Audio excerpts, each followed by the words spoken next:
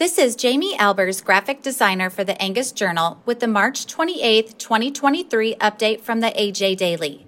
Today's update contains an opportunity to join the celebration of 150 years of Angus in Victoria, Kansas, information from USDA about assistance available for producers affected by this week's tornado in Mississippi, comments from NCBA calling for the continued ban on Paraguayan beef imports, and an announcement from K-State about its open house activities to be hosted April 1st.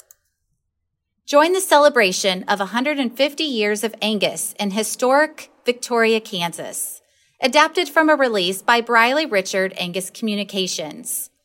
In 1873, George Grant transported 4 Angus bulls from Scotland to the Kansas prairie to fulfill his vision of American agricultural success.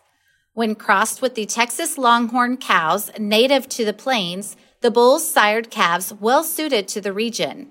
These bulls demonstrated the Angus breed's initial value in the United States. The legacy continues to be built today by Angus breeders across the nation. Angus enthusiasts are invited to celebrate the bull's arrival 150 years later on May 20th at the George Grant Memorial Cemetery in Victoria, Kansas. The commemoration, hosted by the Kansas Angus Association, will feature Angus camaraderie, food, education, and more. For more information, go to angus.org. USDA assists farmers, ranchers, and communities affected by tornado in Mississippi, adapted from a release by the USDA. The USDA, March 27th, announced that assistance is available for communities and agricultural producers affected by the severe weather and tornado that tore through Mississippi on March 25th.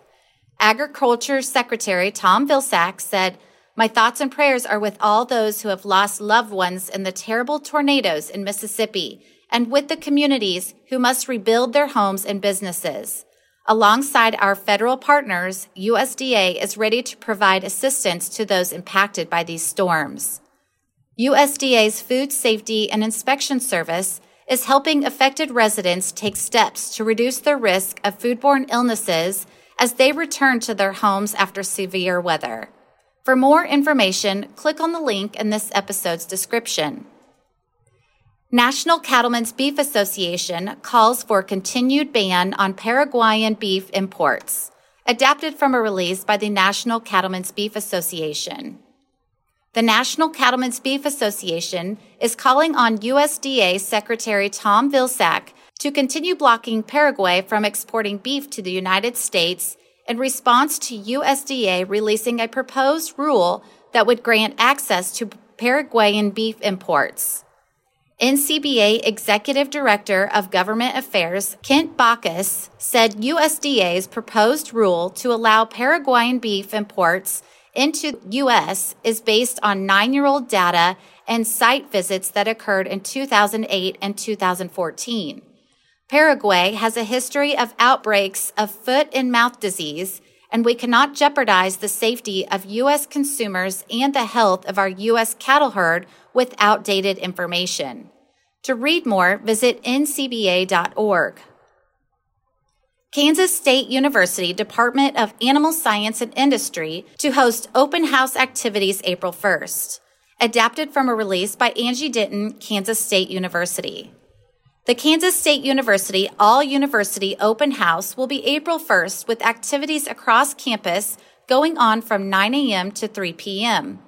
The Department of Animal Science and Industry, including the Food Science Institute, will host several activities throughout the day. A highlight of open house each year is the Little American Royal hosted in Weber Arena. The Little American Royal is a livestock show hosted by the Block and Bridle and Dairy Science Clubs in which students have the opportunity to exhibit animals from the university farm units. Species shown include beef cattle, dairy cattle, hogs, sheep, goats, and horses. The public is welcome to watch the show that begins at noon. For more information, click on the link in this episode's description. The AJ Daily is compiled by Paige Nelson, field editor for the Angus Journal. For more Angus news, visit angusjournal.net.